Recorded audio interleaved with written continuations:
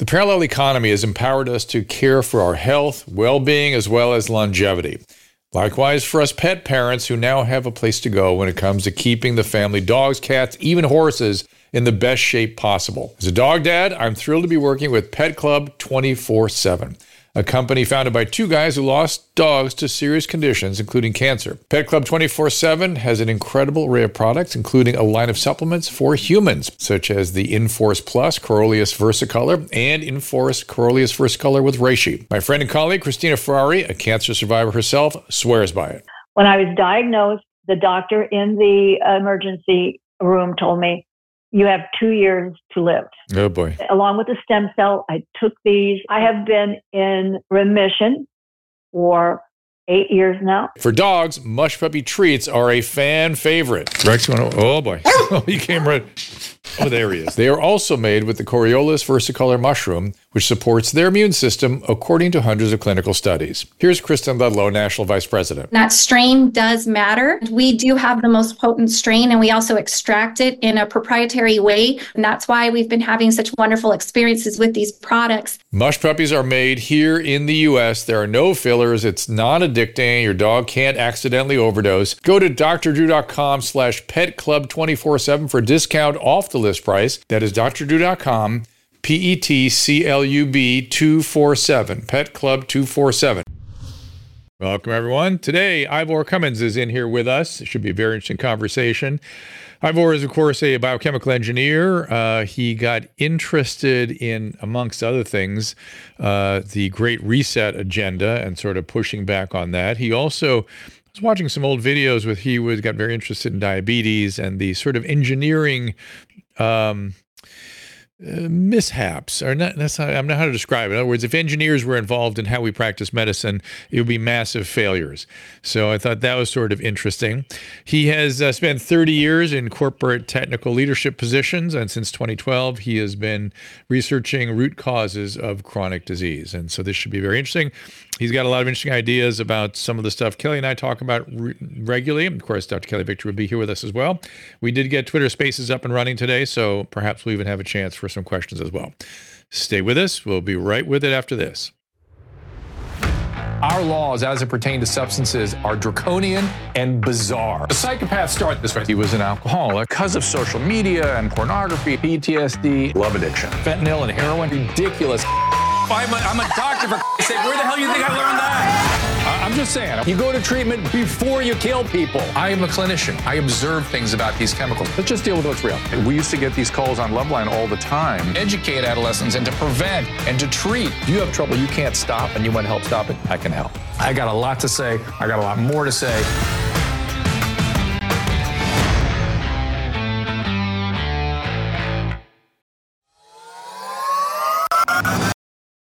There are 3 steps to great-looking, glowing complexion in the summer. Of course, apply sunscreen, stay hydrated, and use the amazing skincare products from our friends at Genucel. Most retinol creams are not recommended for sunlight, but Genucel's Ultra Retinol uses a powerful plant extract retinol. It's an alternative called bakuchiol, which helps the skin stay hydrated, smooths out fine lines without harsh side effects, and it is safe to use outside under your sunscreen. Genucel works so well, you can see the results in this unplanned live moment on our show when the Redness Repair Cream repaired my skin in just minutes right before your eyes. And Susan and I love Genucel so much, we created our affordable bundles at up to 72% off of our favorite products at genucel.com/Drew. And just for the summer, every subscription includes a customized summer spa gift box, absolutely free. I know I'm a snob about the products I use on my face. Everybody knows it. Every time I go to the dermatologist's office, they're just rows and rows of different creams. And then when I get to the counter, they're overpriced. All kinds of products that you can all find at genucel.com. See what's in our bundles. Get ready to show off your summertime skin. Go to genucel.com/Drew. That's genucel.com/DREW. genucel.com/Drew. And remember to use the code Drew at checkout for extra savings. Temperatures are soaring across the country, but do not lose sleep over the record-breaking heat. Say goodbye to hot, restless nights with soft, breathable, temperature-regulating bedding from Cozy Earth. Susan and I love them. We were so excited to tell you about them. In fact, we have them on our bed right now, and the Cozy Earth sheets made such a difference. We got back from our trip and delighted to have these sheets. They're made from super soft viscose from bamboo that helps regulate temperatures and keeps us comfortable all night long. Plus, they're durable, machine washable, come with a 10-year warranty against defects. It's no surprise that Cozy Earth's brand has been featured on Oprah's favorite things for 5 years in a row. They are now one of my favorite things too. I want you to try these out for yourself. I am excited about a special deal that Cozy Earth is offering on our show today. My audience can save 40% on Cozy Earth bedding today. Just go to CozyEarth.com, enter our promo code Drew at checkout, and you will save 40% right now. Try them for 100 nights. If you don't sleep cooler and love them, send it back for a full refund. That is CozyEarth.com, promo code DREW. And before we get into the interview, I just want to express gratitude. The gratitude is we have such great sponsors that support our show, and all of them, and they go to great lengths to give huge discounts for our listeners and viewers. And this 40% off Cozy Earth, I'm excited for everybody. Those things, whoops. There we are on my day. I saw the Cozy Earth thing come up and I thought, what's going on here? But 40% off just with the code Drew, and they are on our sheet, on our beds right now. And I don't know if we're ever going to take them off. They are, I got COVID-19 last week, and I said, should I change the sheets? And he said, no. I said, don't. I said, do not. Also, they have clothing and pajama. It's true. I know. He's like, keep them. I don't want to lose these. They're very soft. I've been having jet lag, and so I've been spending a lot of time in bed, and I've been trying. The one thing I didn't want to be bothered by was how the sheets felt. I wanted that to feel good. So I'll take my risk with the COVID-19. So there's a little feedback coming back to you. It's this thing. It's my phone. Can you turn your phone ringer off? No, it doesn't. Just turn it off? It's just a weird thing that happens. I'll put it under the table here. Yeah, good. There we go. But the fact is, they have pajamas, they have clothing, and Susan, there's a surprise coming for you very, very soon. So you'll be able to extol the virtues of the clothing as well. So thank you. Anyway, so we're just excited to have a new good sponsor, and we got some really interesting stuff coming back from the wellness company. Ivor would be interested in this, as a matter of fact, but I can't talk about it yet, but it is breakthrough kinds of stuff. So let's bring in Ivor Cummins. Again, you can follow him on YouTube, Ivor Cummins, IVORCUMMINS Science, Ivor Cummins Science, and on Facebook, it is The Fat Emperor. And please welcome Ivor, and let's see what The Fat Emperor is all about. The Fat Emperor, where did that come from? Hey, Dr. Drew. Privileged to be here. Thank you so much. Yeah, the Fat Emperor was after I did some intense research, after I got poor blood tests. I had discovered all about insulin resistance and how cholesterol and the lipoprotein system was not what we were told. And it just occurred to me with the wife one evening, a triple layer metaphor. So the emperor, the Fat Emperor, obviously from Hans Christian Andersen, The Emperor's New Clothes. And I knew many researchers understood that cholesterol was not a major problem, but they get their mouth shut because, it was the narrative. And then there was the emperor signifying corporate power that helped keep the paradigm alive. And then the poor fat emperor, the diabetic, person in their 50s, obese, who was being told to eat healthy whole grains and juices to get better.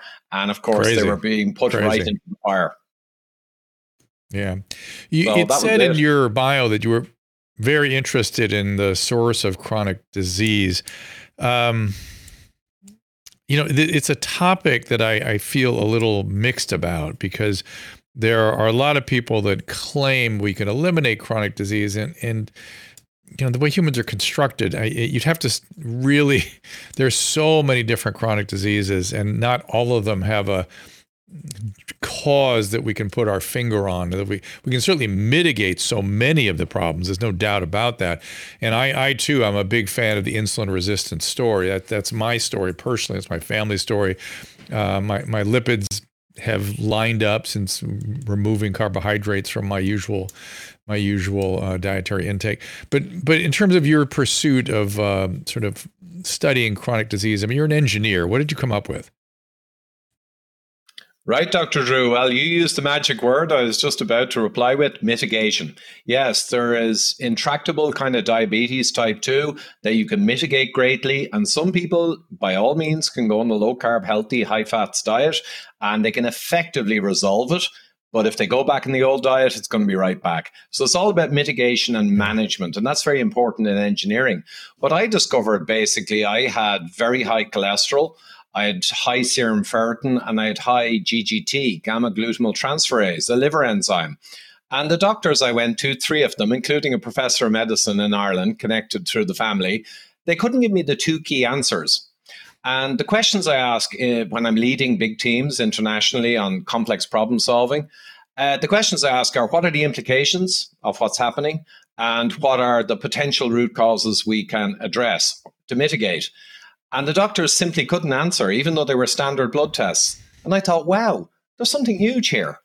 How can 3 specialists in this standard blood tests are the tools of their trade, and they can't answer my questions?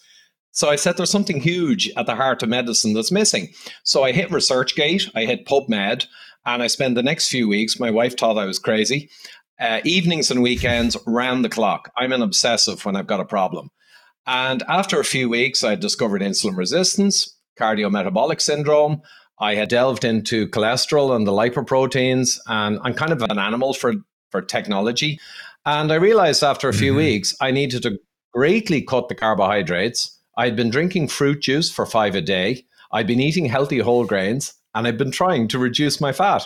So I switched to the extreme opposite. I ate meat, fish, and eggs and above ground leafy vegetables, non-starchy.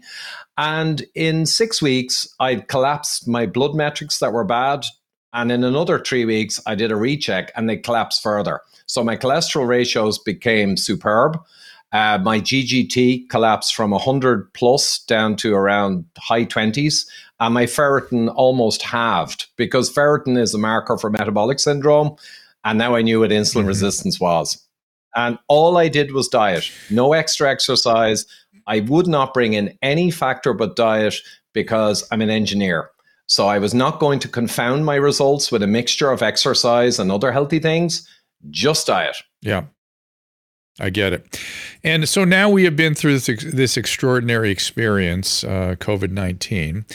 And I'm guessing your engineering brain was firing off like, Roman candles on a regular basis. And we live in a moment here where our presence on YouTube has been demonetized and restricted. And now we're hearing that if you're not explicitly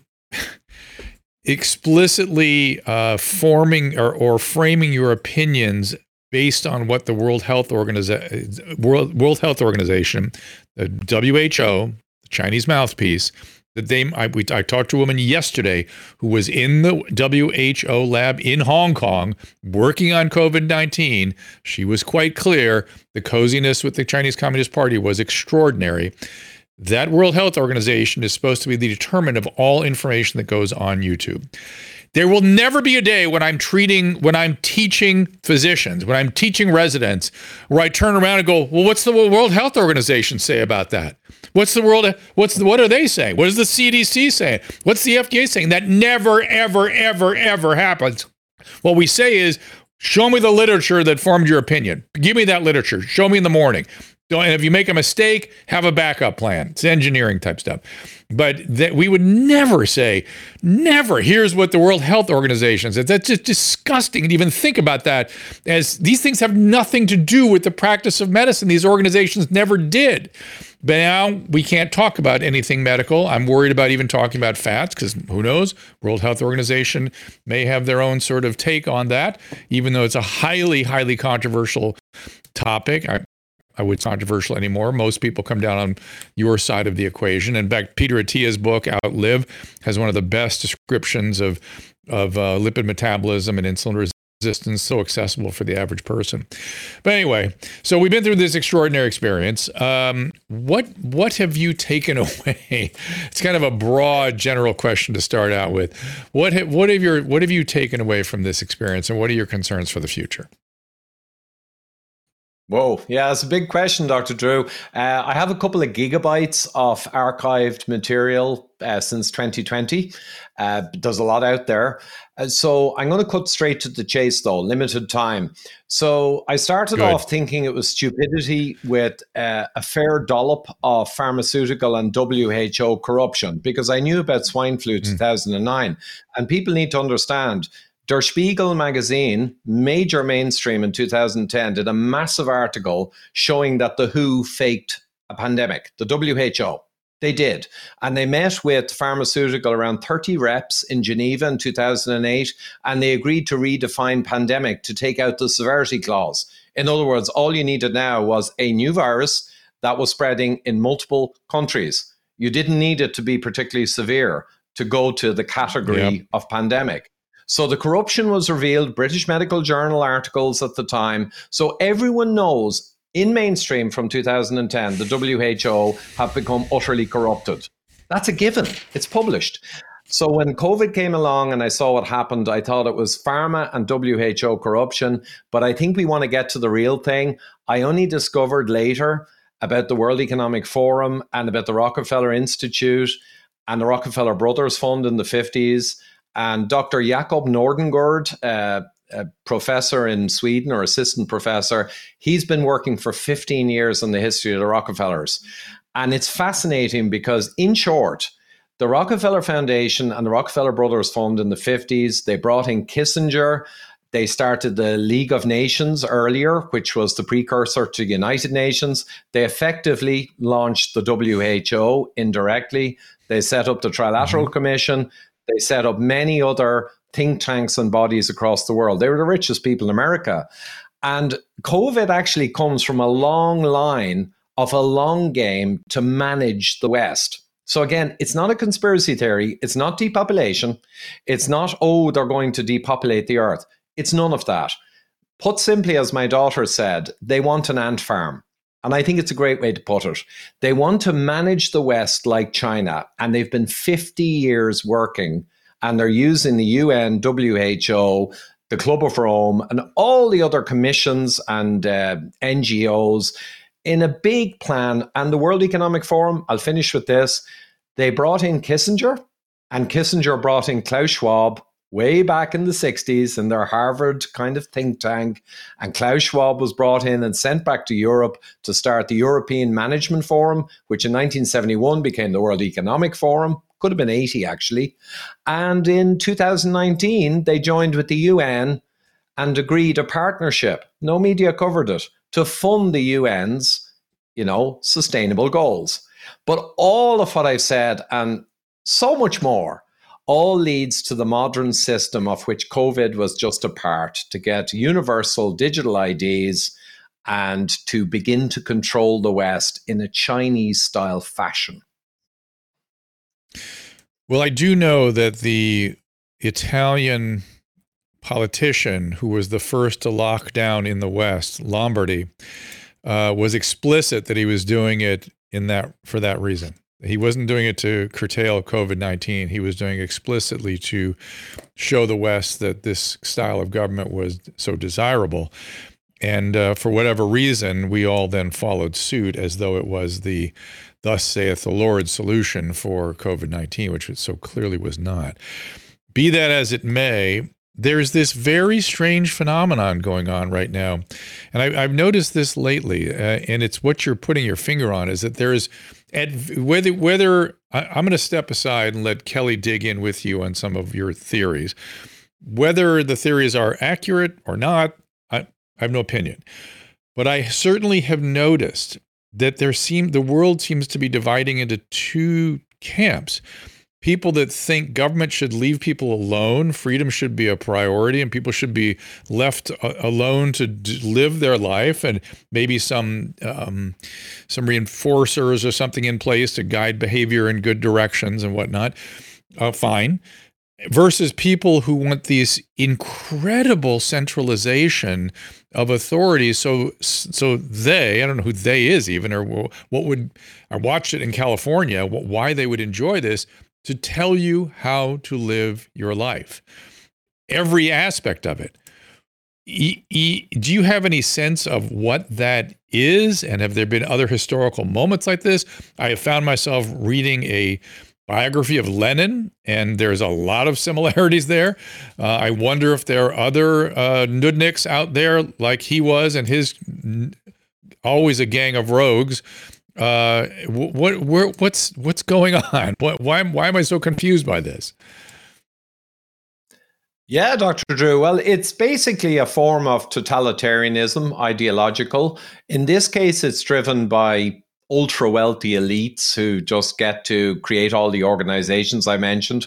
And you've got to hand it to them. Of course, as resources may become scarce in coming decades, there may be disruption in the world and conflict. They want to manage it. And they don't believe that they're evil. They really think it is our right. And in fact, it's our mission and vision to manage the world properly, because the politicians can't do it. Ordinary politicians are only going for the next voting cycle. Who's going to do it? So again, for people to understand, it's not like big evil people. Now, of course, what they're doing will end up being incredibly evil because of tracking, tracking. It always does. Losing all of our freedoms. Yeah. But they don't see it like that because they sit above that and they will never be affected by it. And they think it's their job to do this. But Professor Matthias Desmet, I interviewed a few times now, I think he explains very well how the people fall for it. Because a lot of people in COVID, like I'm sure yourself, it was stunning to see the majority fell for what was palpably nonsensical. I mean, no one was dying around you, effectively, empirical evidence of your own eyes. The shop workers clearly were not getting sick and dying at any notable rate, and they're exposed 20 or 8 hours a day indoors with no masks in April 2020 in the middle of a pandemic, and nothing happened to them. So we had all these obvious things, but people got a form of hypnotism from 24-hour propaganda on the media. So all of the media kept pumping out. And if the media pump out 24/7 a message, after a month or two, it's kind of been proven in psychology, after a month or two, people just adjust their frame of reference to accept it must be true because their whole society is saying it. Therefore, it becomes a fact. And that's a fundamental mechanism that kind of worked for these guys. Wow. Yes, I know you're right. I hear Mark Chankisi, a cognitive psychologist, saying something very, very similar. And I have heard Desmet say it as well. And Mark talks about also how the population and its fear and distortions are what the leaders take advantage of. They don't necessarily cause it. They take advantage of it, which makes some sense to me. But that's why I was so disturbed at the beginning of this thing, how the media was just pumping the fear. There's no way fear and panic could make things better. By the way, we have Mark Chankisi coming in on August 31st. So I'm going to finally get a chance to interview him alone. I had somebody else in here last time with him. I didn't get much out of him because the other guest was a little bit louder. But Ivor, what I want to do is take a little break here, and then we'll bring Dr. Kelly Victory in here. I know she's sharpening her teeth. She's probably got 1,000 questions for you based on what you've said already. So we'll take a little break. Be right back with Dr. Kelly Victory. I suspect you've seen Susan and I gushing over Paleo Valley products. We love the taste and how well they fit into a paleo-based nutrition regimen. They're delicious, and we use them for travel all the time. But there's more. We are huge fans as well of Paleo Valley's grass-fed bone broth protein. It comes in 3 flavors, unflavored, vanilla, and chocolate.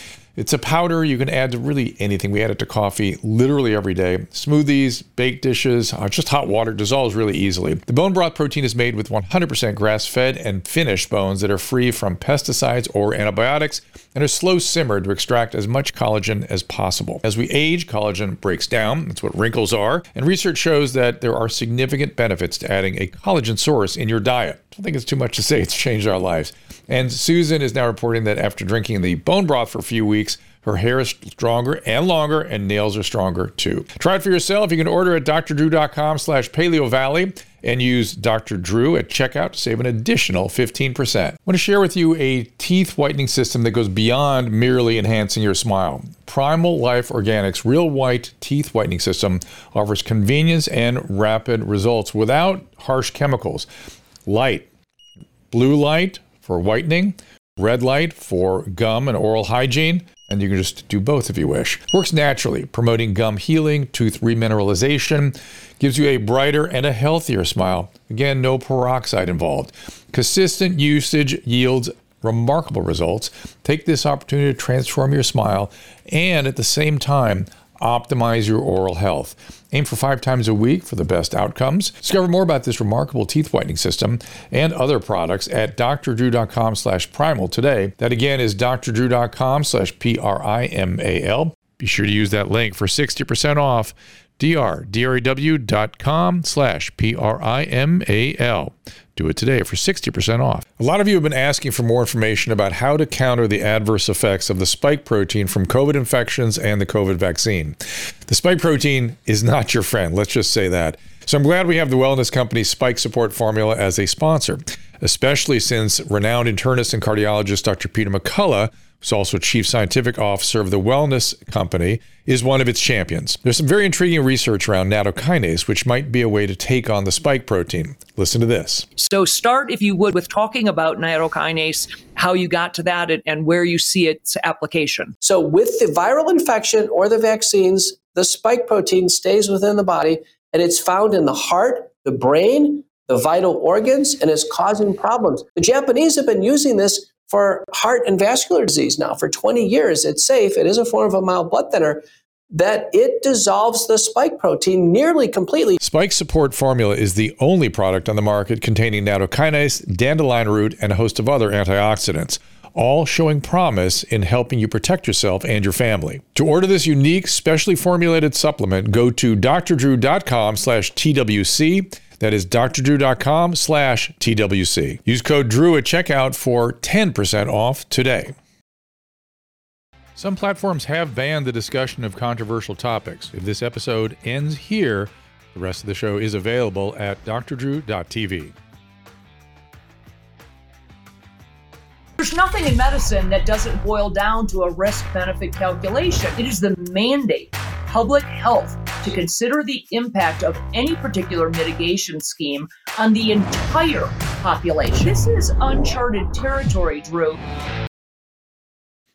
Every time I hear those words, I just think, and today is no exception. Dr. Victory, welcome.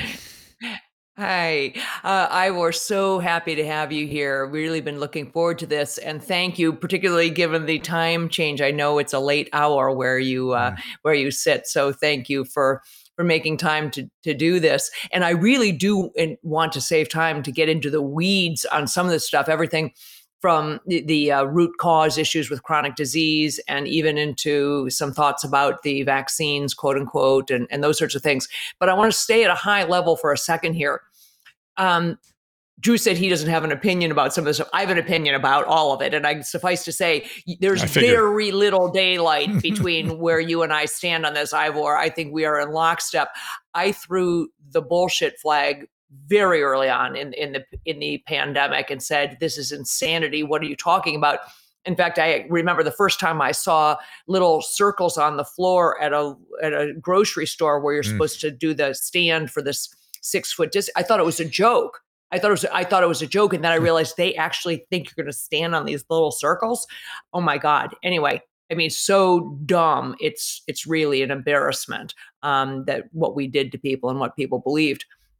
But for me, and certainly this has been a bit of an existential crisis, COVID has, because I have realized that although we all have been focused on COVID, the pandemic, and what's happening to people and the lack of treatment and all of these silly mitigation schemes that were put into place and the horrific damage that they did, it is clear now that that is just the tip of the iceberg. And this is sort of the scab on what's really underneath what's been going on globally for a while. So I was aware certainly of the fact that much of the data on statins, for example, had been falsified, that information about the opiates. Now we know that there was a lot of corruption and fraud related to the opiate crisis. Go back from your perspective, your broader purview. When did you first, if it was before COVID, come to believe that there was something else going on, that this, whatever you want to call it, the Great Reset or the powers that you're talking about, whether it's the World Economic Forum or others, were looking to reset or regain or restructure societal control. Yeah, no, it's great to be here with you, Dr. Kelly and Dr. Drew. No, appreciate that. So basically, in March, my wife came to me. She's a first-class honors engineer as well, but she had seen all the stuff in COVID. I had seen it, and I said, it's another swine flu. That was my casual assessment. I'd also seen the Diamond Princess data, the cruise ship, and it was clear the fatality rate would be around 0.2% and massively skewed to people in their 80s, mostly in nursing homes. So I didn't even think about it. But she was wondering, should we buy masks? And I said, why? And she said, well, the COVID thing, they're all talking about it. And I said, it's nonsense. So I'm not being arrogant, but I just said it's nonsense from Diamond Princess and the early Chinese data showing a 10x risk for diabetes, age. It was clear as day it was going to be a severe flu.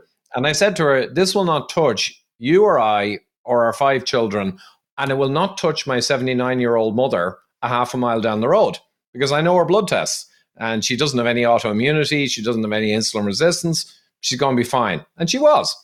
So that was me. But then they did lockdowns. I was in Denver at a low carb conference and I was on stage, and next minute Trump came out and was shutting down the country. I had to change my flights.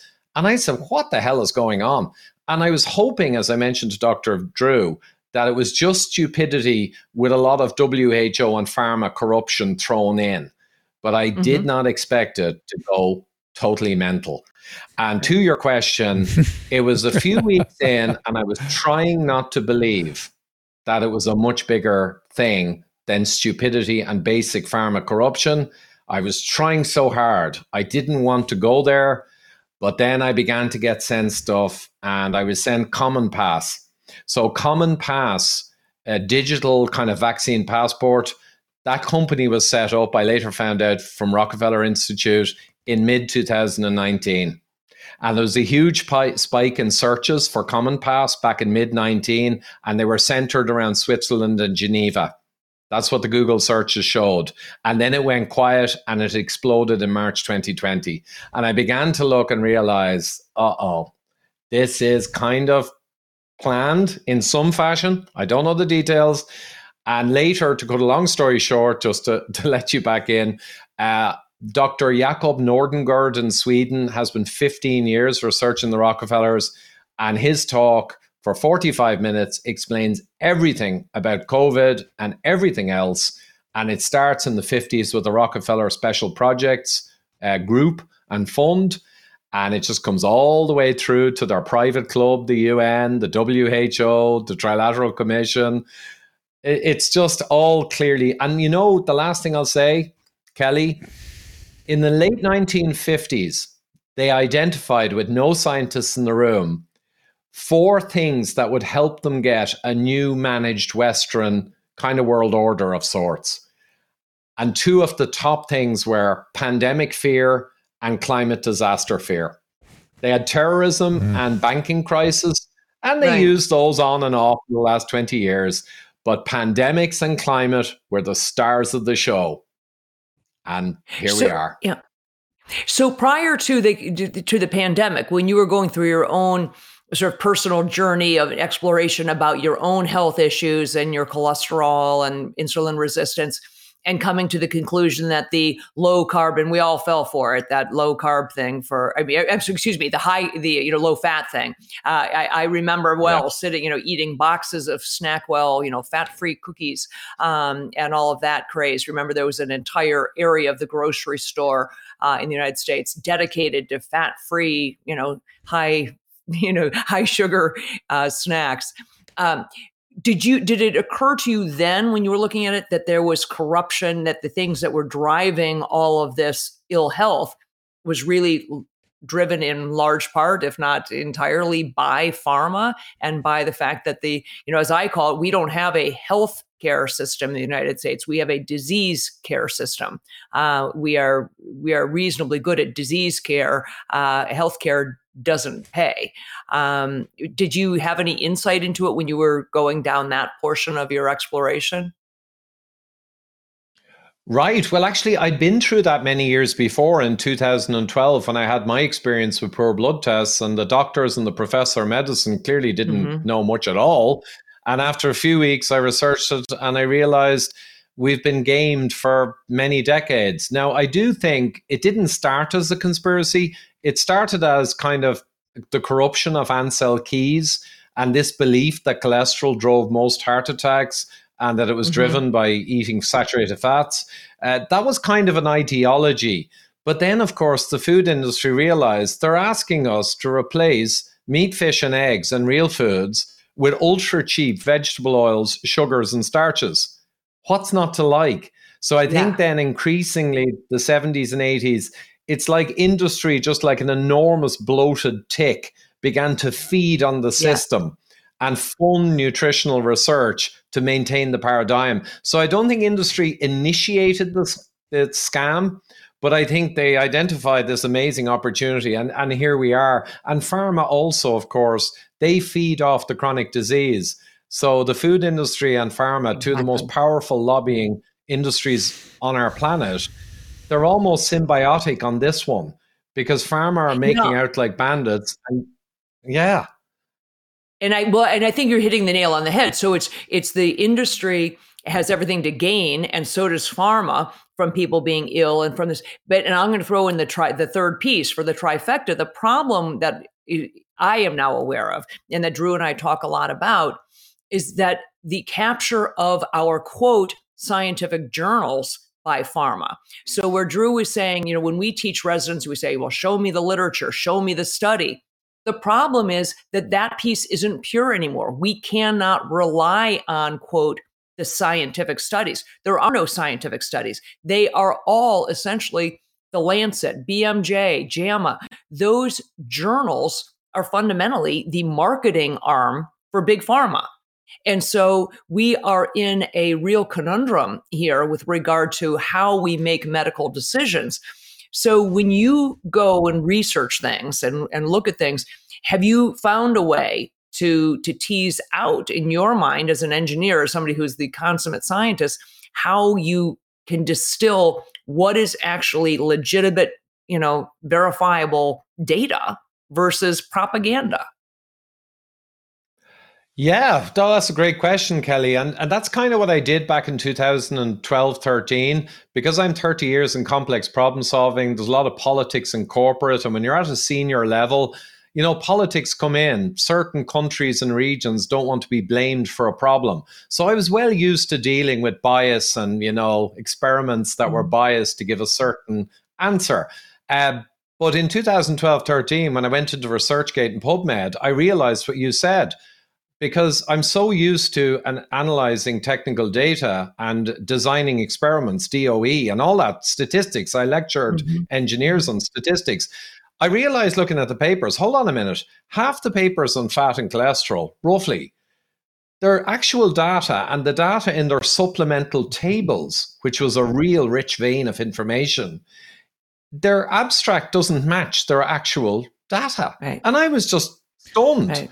Because when you went in and you got their actual Excel files and their supplemental data and looked, you found what their study actually said, but it wasn't reflected in the abstract. So I came across that back in 2012, 13. I realized half of the scientific literature are just junk studies, junk papers, p-hacked to get p-values, less than 0.05. And they're just completely riddled with corruption. I want to jump in, though. I don't disagree with you, but we have a conundrum, and Kelly, you and I have been sort of pointing at this issue for a while, and the conundrum is that in this country, you have 10 years to make your investment back. Essentially, the clock starts running the second you pull the new molecule off the shelf. Takes about 5 years and $1.2 billion to bring a molecule to market.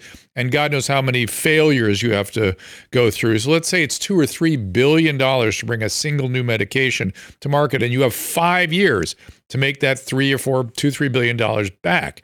That's A, crazy. B, I was talking to the head of the HHS in Washington a couple of years ago. And I said, look, what are we doing here with our research protocols? Why aren't we bringing things to market more quickly? And why aren't we creating a more efficient way of doing phase 3 clinical trials? And he said, phase 3 trials are too expensive. And by the way, I work with an organization called the Prostate Cancer Foundation, where we're doing novel research of bringing new ideas to light. We have to go to pharma when it comes time for the phase 3 trial because they are so expensive. And even with their deep pockets, we still can't find enough patients to do the studies you want to do. So how do we solve this conundrum where we kind of need them, but we're angry with them? Kelly, what do you think? Well, I will tell you, I think the problem with pharma, in my perspective, is much of it has become a solution looking for a problem. They find a molecule they want to develop, and then they are hell-bent on finding something to apply it to. Take remdesivir. Remdesivir, they spent a fortune developing it. It was an abject failure with Ebola. Okay, it failed. It was miserable. Now they said, damn it, we've spent a lot of money on this. We got to find someplace to stick this, pig. So we got to, we got to put this, we got to get rid of this thing. So we'll stick it on, COVID. It wasn't any more successful for COVID than it was for Ebola. It killed people. Okay. Big pharma, rather than looking at all of the things, rather than doing what Ivor said was, wow, here's a way, just a dietary change. The issue is that a dietary change that changed his health parameters 100% didn't make anybody any money. It saved his life. Yeah, but that's our profession's mistake for not. I agree with you, but it's our mistake for not advising him properly and supporting the propaganda. But you see how it's a conundrum, though? We need them, but we are mad at them, and we're making mistakes because we sort of buy into the cult a little bit. We get culty as doctors in what we do and opening our pads and just kind of doing things automatically. We got a big problem to solve here. It's not all somebody's fault. We have to work at solving it. It seems to me. No, I agree. So I would go back to this whole, because I assume that, this is an area that I know a lot about. It's near and dear to my heart. The issue of chronic illness, it certainly drives the bulk of our healthcare spend. I've said for 25 years, you cannot manage healthcare costs if you don't manage health. Costs are a result of the ill health of the population. How about the last 3 months of life expense? In this country, especially what we spend on the last 3 to 6 months of life, which is totally insane and only causes suffering, like severe suffering. Right. That's it for everybody. Agreed. So Ivor, go back, other than your own personal journey with regard to high cholesterol or lipid issues and insulin resistance, have you looked at other, quote, chronic illnesses, of which there are quite a few, and done the same thing with those, even though it wasn't your own personal issue? Have you looked into the root causes for other illnesses? Oh, yeah, for sure. The last 10 years. And I now run metabolicduo.com with Gabor Doshi, a biologist in Hungary. And we go through scientific papers. We both have a few thousand papers on our archives that we've gone through, and we feature those every 2 weeks. So I've been through a ton of it, but I'll give an example. There's a beautiful paper, metabolic syndrome is broader than you think. And I think it's around 7 or 8 years ago. And it just talks about insulin resistance as a phenomenon. But what they did was really good. They took hundreds of papers and studies on metabolic syndrome, which is insulin resistance syndrome, which is hyperinsulinemic syndrome, cardiometabolic syndrome, loads of words. It's the same thing. So they went through hundreds of papers and they said, how many of them measured insulin rather than just glucose and triglyceride, HDL? And they found around 58 papers, I think, from memory, that did measure insulin. And 95% of these studies linked insulin directly to the maladies. But the list of maladies was cardiac disease, Alzheimer's, neurodegenerative disease, a whole list of modern chronic diseases, and every one of them was 11 out of 12 linked insulin, another disease, PCOS, 4 out of 5 or 5 out of 5. Ultimately, out of 58, 95% insulin tracked directly. So insulin is not the one ring to rule them all, but it's such a huge Pareto problem that if everyone only lowered their insulin, you'd be way ahead of everyone else and you'd be 90% there. Now, there is autoimmunity. There's the toxicity of vegetable oils. There's omega-3, omega-6 ratio. America is up around, I think, 10, and Japan is around 4. And you should be down at 4 in the blood test, the omega-3 index. So there's many other things to watch out for. And, of course, autoimmunity to plant world proteins. Celiac is a classic. But there are also many other plant role proteins for minorities that cause major issues. And SIBO, small intestinal bacterial overgrowth, another driver of high liver enzymes. So there's lots of causes, but insulin resistance is so connected. It's the first one to fix. And then if you still have a problem, you move on to all the others. And then it can get a little more tricky because you're into all the other lower level prevalence issues. But I mean, insulin resistance is the one you just fix that first. You get your fasting insulin down 3 or 4 microunits. You get your triglyceride over HDL in the proper range. And then you can go and look at the other stuff. So, so food, what we eat is the consummate environmental factor and the easiest one to control. It's far harder to control the amount of ozone in the air, despite what they want you to think. It's far harder to control the particulate matter or the amount of sunshine that you get or whatever else, air quality. Food is the easiest for us to control. But so let's talk a little bit about what, we have seen, certainly in this country, this massive increase in autism over the past several decades. It is really for us here in the United States, we have an epidemic of it. And people are looking very hard at trying to find out what is it that is causing that. I think it's surely or likely something related in environmental, in the same reason we've seen a huge uptick in autoimmune diseases, kids with peanut allergies and asthma, skin conditions, those sorts of things. Do you have a thought about whether or not these problems, and I assume you're seeing them in the UK as well, whether all of these autoimmune issues and perhaps autism are related simply to things that we are eating?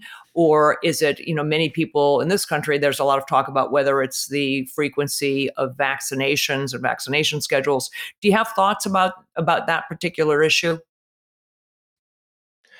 Yeah, this is one you have to be careful on. Obviously, I saw your warning on the screen. So I'll say first that I traditionally did not think about the mass medication that you mentioned.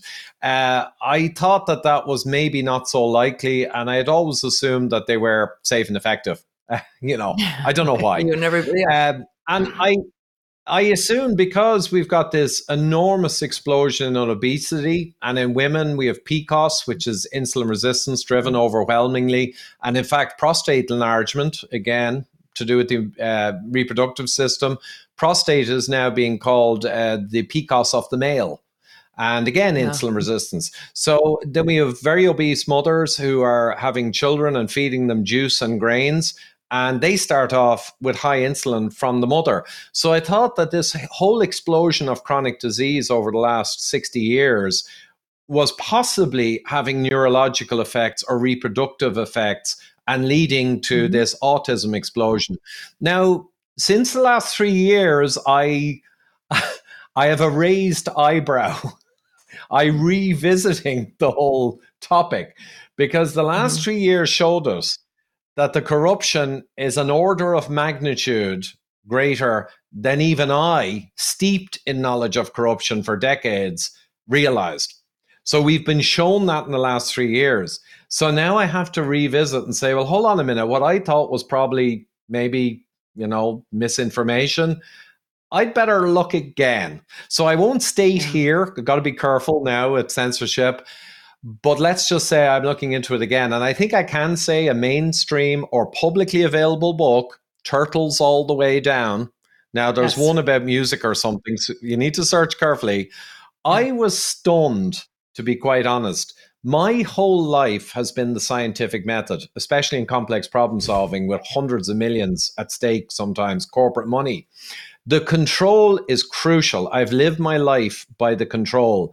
So many times engineers pushed an agenda on what they thought the cause was and avoided putting proper controls in to get data that would support their belief system.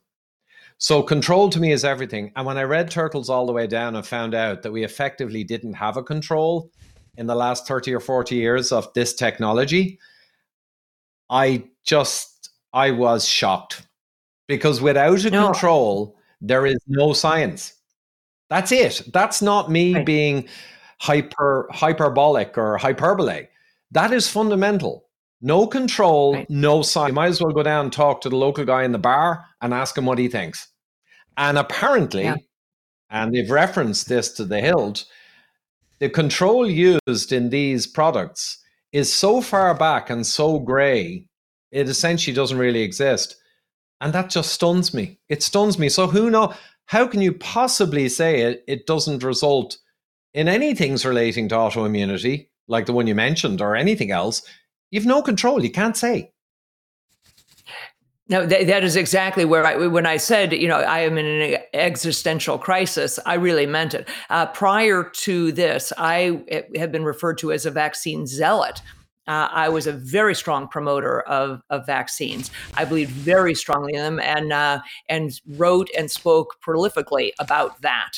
I now have had to do a deep reanalysis myself, and I agree that particular book is a brilliant compilation of the actual data, and it is highly referenced, as you said, and it points out, amongst many, many other flaws, the fact that there isn't a single study on any of the previous vaccines that used a true control group, without which, as you rightly point out, there is no science.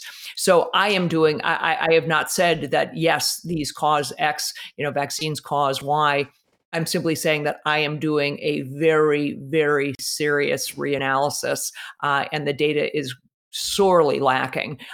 So I think we really need, the entire medical industry needs to redo this. In the UK, what is the sort of the atmosphere, the state of things in terms of vaccine requirements, for example, for children or to attend school? Yeah, I'm not sure the UK. In Ireland, it's if you choose not to bother with them, largely you can currently get away with it. Huge peer pressure, letters sent to you. But legally, in Ireland, we have a very powerful constitution, and fundamental rights of autonomy stop them mandating hardcore for schools. So if you just want to get the old ones from 30 years ago that are relatively might be perceived as benign and not go for all the new ones, I think you can just do that. But in America, I believe there's 72 individual shots across. It's gone from 8 to 72 over the last 25 years. That's insane. Ireland and England, it's more voluntary and there's far fewer. But they're trying to add tons more, obviously, because pharma has their hand in their butt. And yeah, it's a problem. Now, just to your point about I was never pro-vaccine because I didn't even care about the topic. But in around 2015 or 16, I was going to Shenzhen in China on business with my corporation. And they recommended I get a couple of vaccines. They were probably yellow fever. But just to tell you, Kelly, I went down to the local doctor and I was chatting to them about chronic disease. And during our chat, she slapped in 2 of the vaccines. I didn't even ask her what they were. That just proves I couldn't care less. But since March 2020, that's different now because now I've been flagged to corruption orders of magnitude higher than even I was understanding. And when I look, and it's very telling, here's one, Kelly, about statins. I've debated people on statin effectiveness many times, and I go by the published literature and the randomized control trials from pharma. I look through their data, I point out how the effect size or benefit is actually kind of risible, very small, but I don't actually say they falsified the data because I don't know that. So I use their data to point out how they're kind of useless. Fine. But I can go out and find hundreds of papers with data on statins with controls. And I have for a decade. Right. I was shocked. I think this is the central point. I cannot find controlled RCTs for this other class of drugs. And that is just stunning. I'm even shocked as I say it now. No, you are hitting the nail on the head. And in fact, Robert Kennedy Jr. asked specifically and said, if anyone can produce for him a randomized control trial for a vaccine with a true placebo, a true control, that please bring it to them. And it has not been produced. It does not exist. And I was shocked as well. One of the things I want to truly ask you about is the difference in, we have very, very different healthcare systems between the United States and Ireland, the national health system. You would think that in a system that is more what we call here a socialized system or a universal health system that you have, that the motivation really would be to keep people healthy, because that's what pays. Where in the United States, there's a disincentive. Really, the incentive is to keep people sick. It feeds the beast. Hospitals don't make money if people aren't in them. So there's a huge incentive for people to be hospitalized and to be sick and to be coming back to see you over and over again, to have repeated blood work and to be on lots of medications. That's quite different, or my perception of it is that it's quite different in the UK or in Ireland. Do you see it that way? Do you see that that part of the problem is the structure of the healthcare system itself that's causing perverse incentives?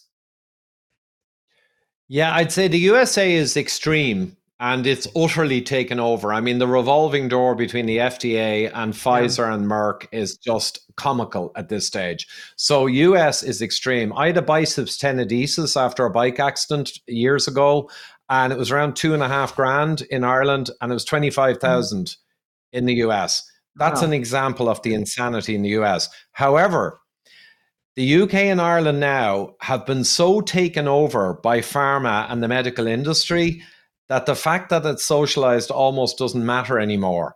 Because I give an example in the UK. I have lots of friends who are NHS, UK system doctors, and they were telling me, and I looked it up and it's true, they've got new metrics in the last 10 years where basically if they treat targets, blood test targets with drugs, they get paid more. And if they go with food, they don't get paid. So they're paid by prescription. So you can see there, the metrics now are largely doing what the USA is. Shower people with drugs, move the deck chairs on the Titanic, you get paid a lot. Go and help them actually get better or address root cause, you're screwed. And in the NHS, the doctors don't get paid huge money like America. They get paid like a normal kind of corporate factory manager salary, but it's nothing amazing like in America. So they need the money, and the money is driven by the metrics, and the metrics are owned by the NICE organization in England who sets all these things, and NICE is a bedfellow of big pharma. I mean, it's clear as day. Yeah. Well, the pharmaceutical industry is huge in Ireland in particular, no question. Many of them based there. That's a huge issue. Interestingly, here in the United States, the health insurers were incentivizing physicians per patient who got vaccinated for COVID. If you met certain metrics, 60% of your population or 80%, hundreds of thousands of dollars of incentives per physician. So you take your average, pediatrician or family practitioner who might be making, $180,000, $200,000 a year, and you offer that, 50% additional bonus to get your patients vaccinated. What do you think they're going to do? So, Drew, I'm watching the clock wind down here, and I want to make sure that I give you a chance to jump in here with Ivor. So, what else? Where have I not gone? So much. Thank you. Well, just so much of this is for me frustrating. I immediately, my head wants to go into solution mode because it's just so overwhelming and disturbing, that we're in this circumstance, and I just don't know the way out yet. I guess, two things sort of I've been thinking about while you guys were talking. One was how RFK Jr., both were thoughts related to RFK Jr., how he really helped us understand the capture of these companies. And that capture is international. I've seen John Campbell talking about that in England, and I'm aware that it is in the UK rather, but it is an international problem of the coziness of government officials with big business. That is, and Vivek Ramaswamy has been talking about it too, about unraveling some of that. The other thing, and this is, I'm not quite sure what to do with this, but RFK Jr. was talking about how this country was founded and fought and struggled during all sorts of pandemics, whether it was cholera or yellow fever or malaria. And this was the words that kept ringing in my head during the early days of COVID.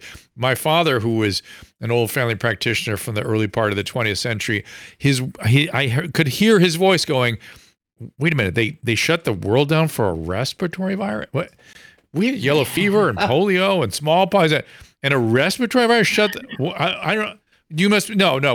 He would have died again. Yeah. It would have been a second death from our third death. Even he would not have been able to survive it because of his outrage at this whole thing. And back, one of the things you said, Ivor, early on is how they've taken severity out of the equation for pandemic and how we respond to it.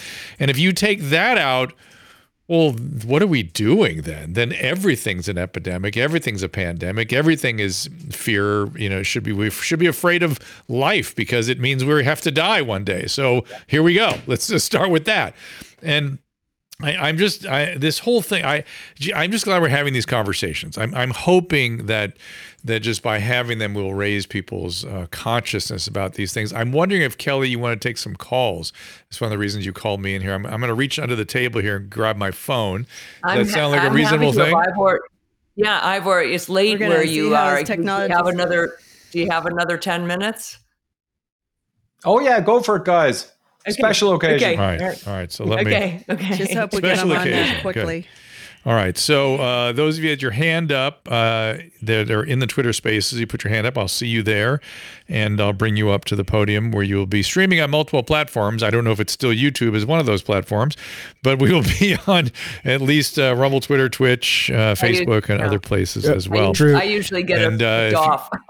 But before you do that, Drew, you have to turn the volume down entirely on your phone or plug in that dongle to mute it. It is. I'm hearing feedback on your side for some reason. I know it has this little plug in the dongle. What's it? Yeah, plug in the dongle, but don't. I don't have it here. I don't have it here, Susan. Yeah, I have it muted anyways. Why would I? Just plug it in. Unplug the phone and put the. Or how about it tricks it? Yeah, it's still making noise. Put the dongle in it. I don't have it. Give it for me. I will happily do so. All right, let's bring up a question. Josh has a question for some of us here. Someone amongst us here, at least. Hey, Dr. Drew. Hey, Josh. What's happening? Hi. So Kelly mentioned something, and this has been, talked about. God, I remember 20 years ago, people talking about the connection between autism and vaccines. And for me, it just doesn't make immediate sense. I'm not a doctor. I'm not a psychologist. But I want to know what she thinks is the cause, because otherwise my mind just goes to, unfortunately, she was using the word propaganda, and I'd have to put the word back to her because it really is very strange. It's a very strange connection. I want to know what the root of that argument has been over the years. Yeah, thank you for the question. And I don't want to get too deep into it. But what I'll tell you, the theory is this, and what people said, and I refuted, by the way, I freely acknowledge that. I was the one out there saying, well, that's insanity. There isn't a a shred of credible evidence that vaccines are related to autism. Here's why I'm rethinking it. I think the argument is that it's actually the adjuvants, the other things that are in traditional vaccines, aluminum, for a long time, mercury, the preservatives. I have a hard time with that. I'm just telling you what the theory. I'm just telling you that way. Okay, go ahead. That there are very few. There's other than lead, aluminum is one of the most neurotoxic substances known to man, and it crosses the blood-brain barrier. It's the reason it's added to many vaccines is because it helps the vaccine get into places it wouldn't otherwise get. So start with that. Then on top of it, much of it came from the experience of mothers who said, my child was neurologically normal, totally normal, walking, talking, meeting milestones. And then within 12 to 24 hours after getting this shot, became profoundly ill and everything changed. They had what appeared to be an encephalitis, inflammation of the brain, and then it went forward. That has been the theory. I said, no way, no how. But when I went back to prove it to myself, to get back to the conversation with Ivor, I went back to look at the studies. Surely there are studies proving that these are safe and effective. I mean, I was giving them to people and suggest. This is the problem. So surely, so I went back simply to pat myself on the back and say, "You're not crazy, Kelly. You were right. There isn't any credible evidence. Just go get the study." Until lo and behold, I found that the study was crap. There wasn't a control group. So the conclusion that this thing was safe and effective and didn't have any side effects isn't there, because rather than having a placebo group where somebody just got saline, for example, in the shot, the quote unquote control group was people who got another vaccine, a different vaccine, not the vaccine they were studying, not the mumps vaccine, but they were getting rubella or tetanus or a different vaccine. That's not a control. And Kelly, two things. That's not a control group. Two things. And they didn't do this in COVID either, which is, it would have been so simple to just match controls who aren't vaccinated with anything. Just randomly match them. That's fine. And then go forward and see who has. It's not a randomized control study with, good controls, but it's a way of doing a suboptimal kind of a control experiment. And we haven't even done that, which is just extraordinary.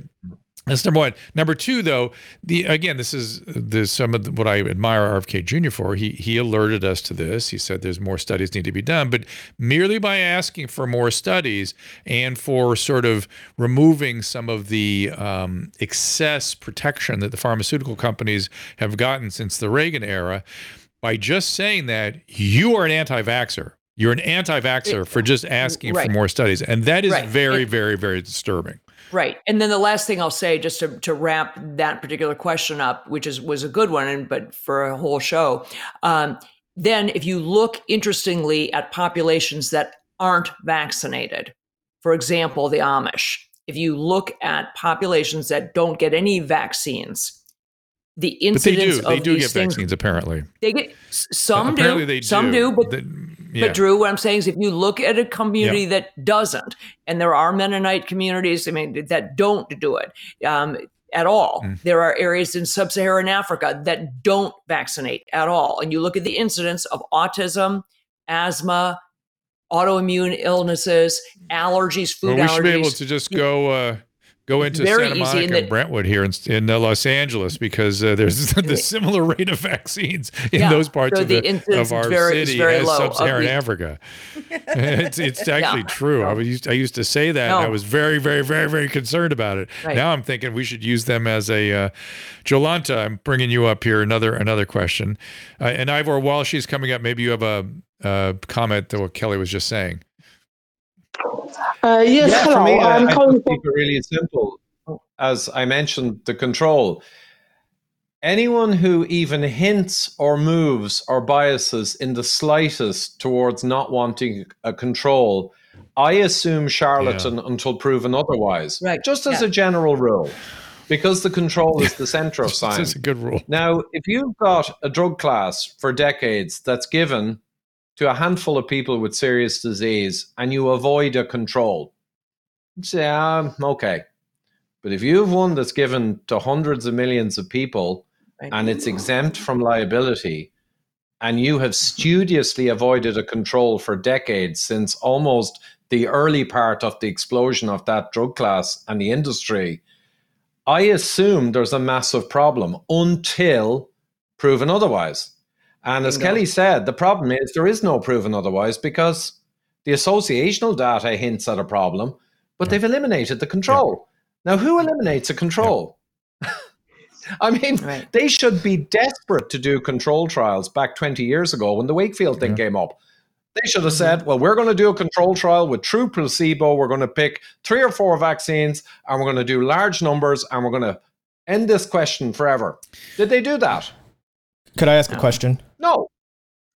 Oh, well, before you, Caleb, let me just say. It sounded like he told me no. They remember, no, I'm going to say no. But you got to remember the hypothesis, at least the sort of ethical cry has been it's unethical to withhold a vaccine from a kid because this is such an important intervention. It's so preventative. So but that has been the argument for quite some time. But Caleb, go ahead. Drew, that's literally just a second. That was literally what I was about to ask is what's the response to that? Because I kind of went down this journey here after Robert F. Kennedy Jr. was on the Joe Rogan podcast, and I started digging and doing more research and understanding, I guess, just the basics of how the vaccine science, how those work in particular. And going down that rabbit hole, I started seeing, well, what are the arguments for not doing these double-blind placebo-controlled trials? And it was something about medical ethics, when if you need to do a trial that's going to have 1 million kids on one side that receive it and 1 million kids on the other who don't, then to me, I understand the reason why they need to do those trials, but they're saying it's unethical. You could figure out a way. You could figure out a way to find a control group of kids that are already not being vaccinated. That you're not recommending no vaccine. They're already being non-vaccinated, and that's sort of what Kelly's tilting at with some of the Mennonites. Right. Jolanta, unmute yourself. Go right to it. I'm curious to hear what. So I'm sorry. I'm curious to hear what Kelly has to say to that argument, because that seems to be the big argument that they push back is, well, we're not going to do these trials because that's unethical. No, well, first of all, I would say exactly that isn't an excuse. You cannot, particularly as Ivor said, when you're talking about something that is being given to millions of people, and God forbid being mandated or required in order to do something as simple as attend school, then you are obligated to first do no harm. Right. You cannot, force it. Okay, but then on top of it, we have been led to believe, and again, another part of this lie is that we've been led to believe that it was the vaccination programs that led to the decrease in incidence of things like polio.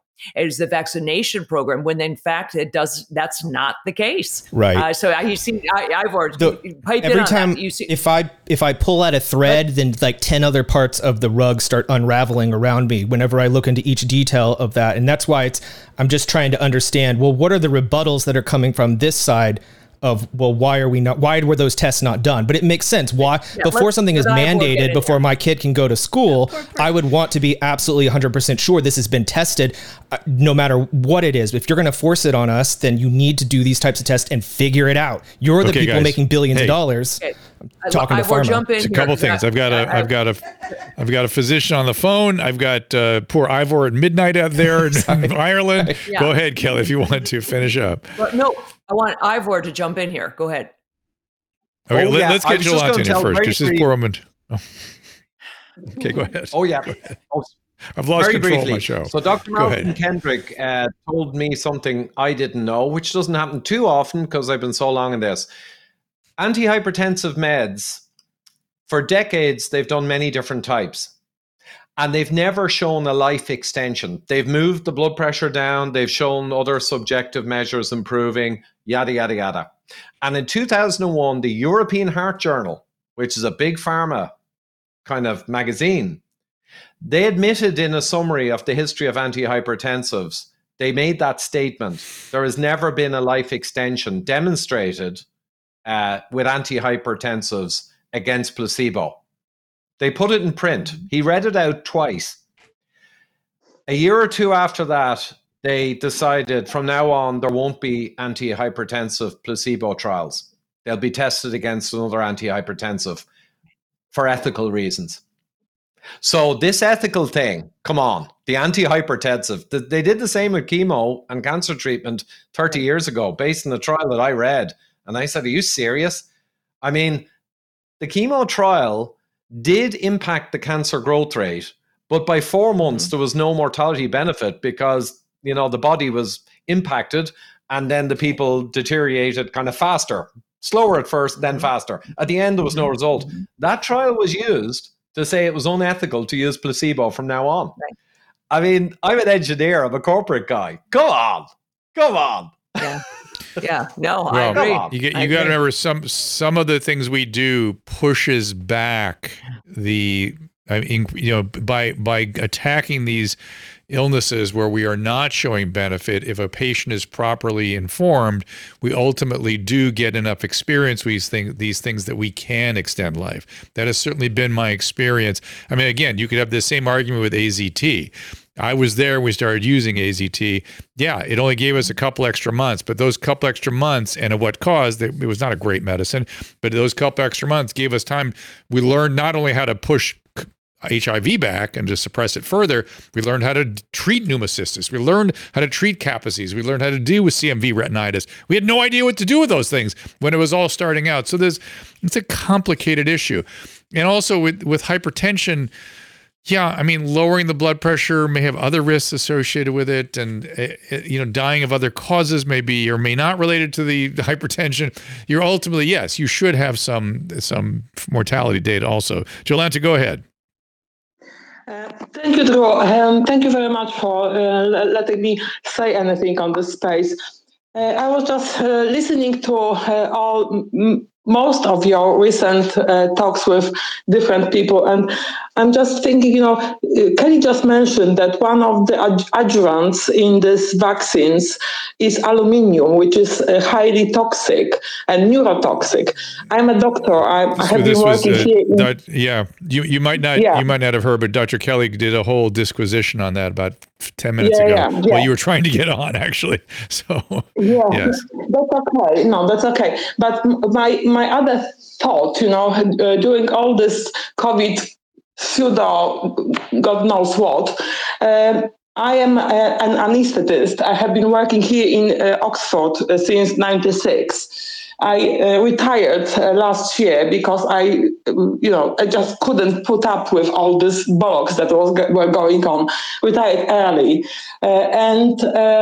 when Boris asked us to by 1st of April 22 to all health workers get vaccinated, I said, "Well, thank you very much. I'm just done with it."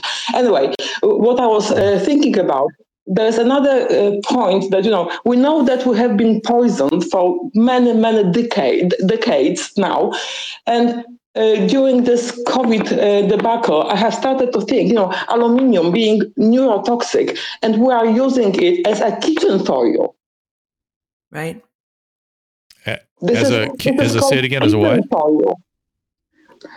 This is aluminium foil that we are using. Oh, listen! Not food. only that, I drink sugar-free soft drinks out of aluminum cans. I think about that all the time. I had a patient once, but let me tell you, the two reactions I had. That one, I had a patient who was drinking 2 cases of Diet Coke a day. She had a psychiatric problem, and her aluminum levels did go up, and we gave her phosphate binding for aluminum levels.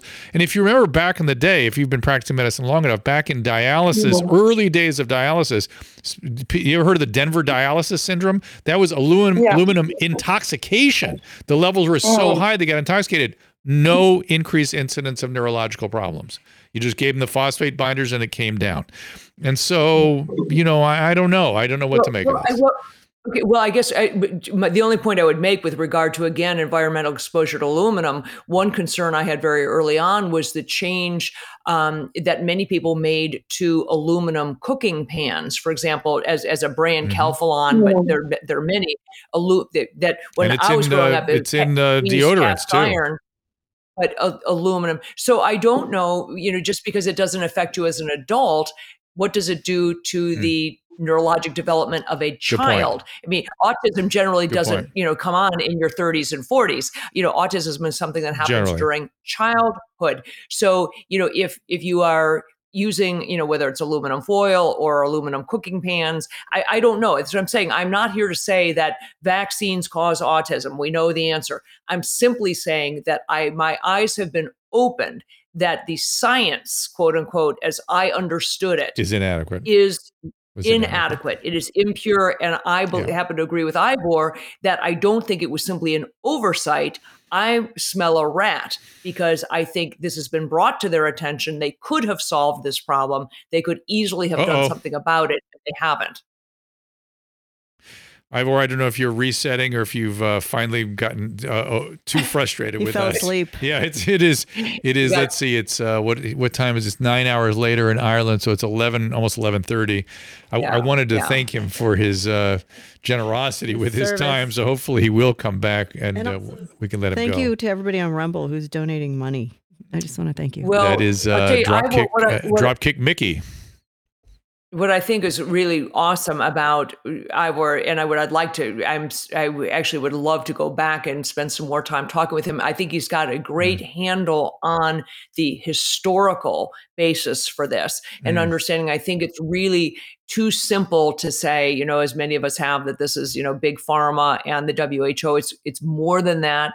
It's the connection, as he said, with the Rockefellers, with the Bundaberg, with the World Economic Forum. It's a much more. But I like the way he framed it as people who thought they were doing good because politicians couldn't be trusted to serve the interests of the public. And I thought, boy, that's an interesting and viable way of looking at all this. Caleb, is he gone? And that's that? Because I'm trying to get him back. He's not. There was a question on Rumble with so many culturally diverse nations in the EU. Yes. Has the COVID experience strengthened or weakened the EU overall? That was for him. That was for Ivor. What do you think? You've been over there a couple times, Susan. You've been to I think it has fragmented things a bit. I think it has. I don't know. I didn't see a bunch of people walking around with masks on. No, but the European Union. In other words, I remember 5 years ago there was tremendous acrimony around the Greek debt and this kind of stuff that seemed to kind of go away, and yet I don't know that it's actually. I thought everything looked fine. Okay. Everybody was like, "Thank God it's over." Well, that was sort of the attitude. I'm sort of treading water here to see if there were a lot of businesses that were rebuilding. There's a lot of sadness about the loss of the businesses. You think it's gone? I suspect that. I think it's late, and I think, I think it was tough. We were running into each other. He's coming back. There he is. Okay. Oh, he's coming back. He's coming back. Okay. I'm in. Don't take it personally. We're a trooper. Listen, we are a trooper. I know it's 11:30 there. We want to thank you for having been so generous with your time. We're going to let you go. We've been abusive with your time, actually, but it has been a very interesting conversation.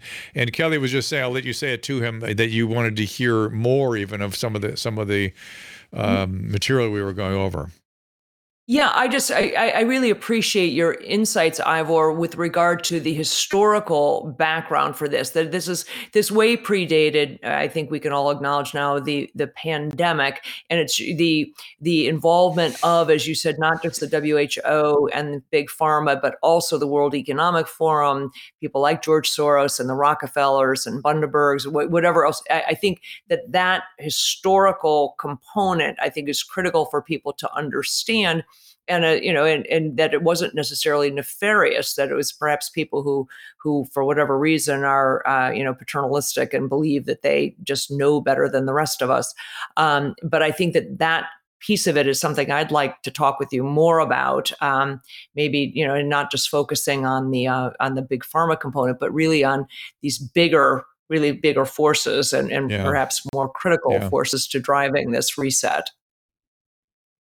Yeah, absolutely, Kelly. And that's the skeleton key for me. And that's why I promoted Dr. Jakob Nordengord's work so much. And it basically, once someone watches that and realizes, and it's all from the published Rockefeller archives and newspapers, there isn't a single shred of misinformation in there. It'll still get banned, though, maybe on YouTube, because it's very damaging to what's been going on and the people driving it. Once you understand the history and realize all of this was whiteboarded, pandemics and climate disaster in the 50s with no scientists present, and you see the full documented history, once you see that, you can't unsee it. And you'll never fall for media nonsense again. It's over. Do you have it? Can you make sure that we have the link to that? Just Caleb, let's make sure we have the information so that folks can look this up. Yeah, send it to me and I will post it up on the website. In fact, people, if you're listening to the podcast, they can go and find that at drdrew.com/8162023. So it's drdrew.com/8162023. And one quick last thing for Ivor, we had a question. Go ahead, finish your thought. Oh yeah, because it was so important, actually, I put a download link to WeTransfer. So I'll send you the video streaming, but also the download link, because I think this should be downloaded by people. It's around 1 gigabyte, no big deal. It should be downloaded by people and kept. It's gold, pure gold. Right. And one last quick question one of our users brought to us was, do you see the EU was strengthened or weakened by the experience of COVID? Any sense of that? Oh, the EU has gone down the toilet, I'm afraid, because the EU and the European Commission, and people don't understand this, the European Commission runs Europe. It's unelected. The European Parliament is only a talking shop. They can't create laws. That comes from the EU Commission. The EU Commission is unelected. And I interviewed Professor Richard Werner recently, who created the quantitative easing concepts in 95. He's a professor of finance. Amazing guy. But he explained that the Stalinist system was the same. They had a parliament, but it couldn't make laws. And the party basically decided. It's a direct analogy with the European Commission, the European Parliament. So we've kind of let Europe go into a kind of a communist type system. And COVID, things have just gone absolutely nuts. I mean, Europe lockdown. Europe, just one last thing I'll say. And this was my darkest day in COVID in 3 years. Easily. I actually nearly gave up. Because in the middle of the summer, when the hospitals were empty, the ICUs were empty of COVID, there was nothing going on, and they knew it. What did they do? When nothing was going on with COVID, they brought in mandatory masks all across Europe with prison sentences and fines. They didn't bring them in and say, hey guys, I think you should wear them for no reason because it's the summer and nothing's going on. They didn't say that. They brought them in with an iron fist. And then I knew if people follow this, we are in serious trouble in Europe. And people bought it. So yeah, Europe has massive problems, and the European Commission is now going after Twitter. They're trying to bring in laws that social media will have to block websites. So Germany is doing that at the moment. I think in France, they want the government to tell service providers what websites are, in their mind, misinformation, way beyond medical. Yep. And they want to try and get in right at the heart of the code to block websites. That's totalitarianism by definition. The government decides. Yeah, look, we have that. We have that on YouTube. And Rumble is out of France for having that mandate. So it's because they tried to tell them to not stuff. use certain information on Rumble. All right, let's end here. We'll let Ivor go to bed, but hope we'll have you back again Rumble. soon. Yes, we do. Susan's singing about Rumble in the meantime, and I just was now communicating with Dave Rubin and thanking him for Rumble, and I thank Ivor for the interesting conversation today. And we will look for your podcast. Tell people where they can find you, Ivor, and then we'll wrap this up. Well, currently you can still search Ivor Cummins, not too common a name, and you'll quickly hit my YouTube and my Twitter, of course. So Twitter, YouTube are my big ones. I got Facebook as well, Fat Emperor, and LinkedIn. But Twitter and YouTube are probably the big ones. And I have, of course, Odyssey, Rumble. All YouTube videos automatically load to Rumble, BitChute, and Odyssey. For obvious reasons, you want to have redundancy. And we want to thank our Rumble friends. This is our 250,000 follower paperweight or whatever it is. It's like a. We should send it to Kelly to put on her shelf. Yeah, fine. And it's exactly the biggest reason we're on Rumble and put the word out. We'd love to see 500,000. That one, when that one should arrive, would be amazing. Okay, guys, say your last thoughts there, Kelly, and then we'll wrap it up. I was just going to ask, Ivor, remind us also, you have your website for your lifestyle and diet, the when you're doing the dietary issue. You have that website. Yeah, it's myself and Gabor Doshi, the adipocyte warrior, the lower insulin expert. and it's metabolicduo.com. So metabolicduo.com, all one word, no hyphens. I want that one. We do a subscription. Okay, terrific. Thank you. And thanks again for joining us. Thank you, guys. Cheers. Thank you, everybody. Thank you, Dr. Drew. Thank you, Ivor. Tomorrow, Tom Wren's coming back in with a brief drive-by by Ed Dowd. So it should be very interesting tomorrow. We've been waiting for this for weeks with Tom, right? Yes. Yeah, Tom, this is the show with Tom Wren's, and we've had him. He's a good friend of the show. He's been doing pivotal work in terms of exposing things with regard to how the pandemic came down and that it was really quite premeditated. Tomorrow, the goal is to show what I call the timeline. He is going to lay out the evidence that people have sort of danced around it, that this stuff was whiteboarded beforehand. But Tom Wren's is going to lay out all of the evidence of what they knew when they knew it, meaning the CDC, the FDA, the federal government, DOD, when they knew it with regard to this pandemic. And I think it's going to be an eye opener. And then, as you said, Ed Dowd, another good friend of the show, is going to stop by and talk about what's going on in Hawaii. His take where he lives. On these, which is where he lives, and I think that's going to be a great insight as well. So huge day tomorrow. Right. Big day tomorrow. We'll see you tomorrow at 3:00 Pacific time for that show. See you then. Thank you all for being here. Thanks. Ta-ta. Ask Dr. Drew is produced by Caleb Nation and Susan Pinsky. As a reminder, the discussions here are not a substitute for medical care, diagnosis, or treatment. This show is intended for educational and informational purposes only. I am a licensed physician, but I am not a replacement for your personal doctor, and I am not practicing medicine here. Always remember that our understanding of medicine and science is constantly evolving. Though my opinion is based on the information that is available to me today, some of the contents of this show could be outdated in the future. Be sure to check with trusted resources in case any of the information has been updated since this was published. If you or someone you know is in immediate danger, don't call me, call 911. If you're feeling hopeless or suicidal, call the National Suicide Prevention Lifeline at 800-273-8255. You can find more of my recommended organizations and helpful resources at drdrew.com/help.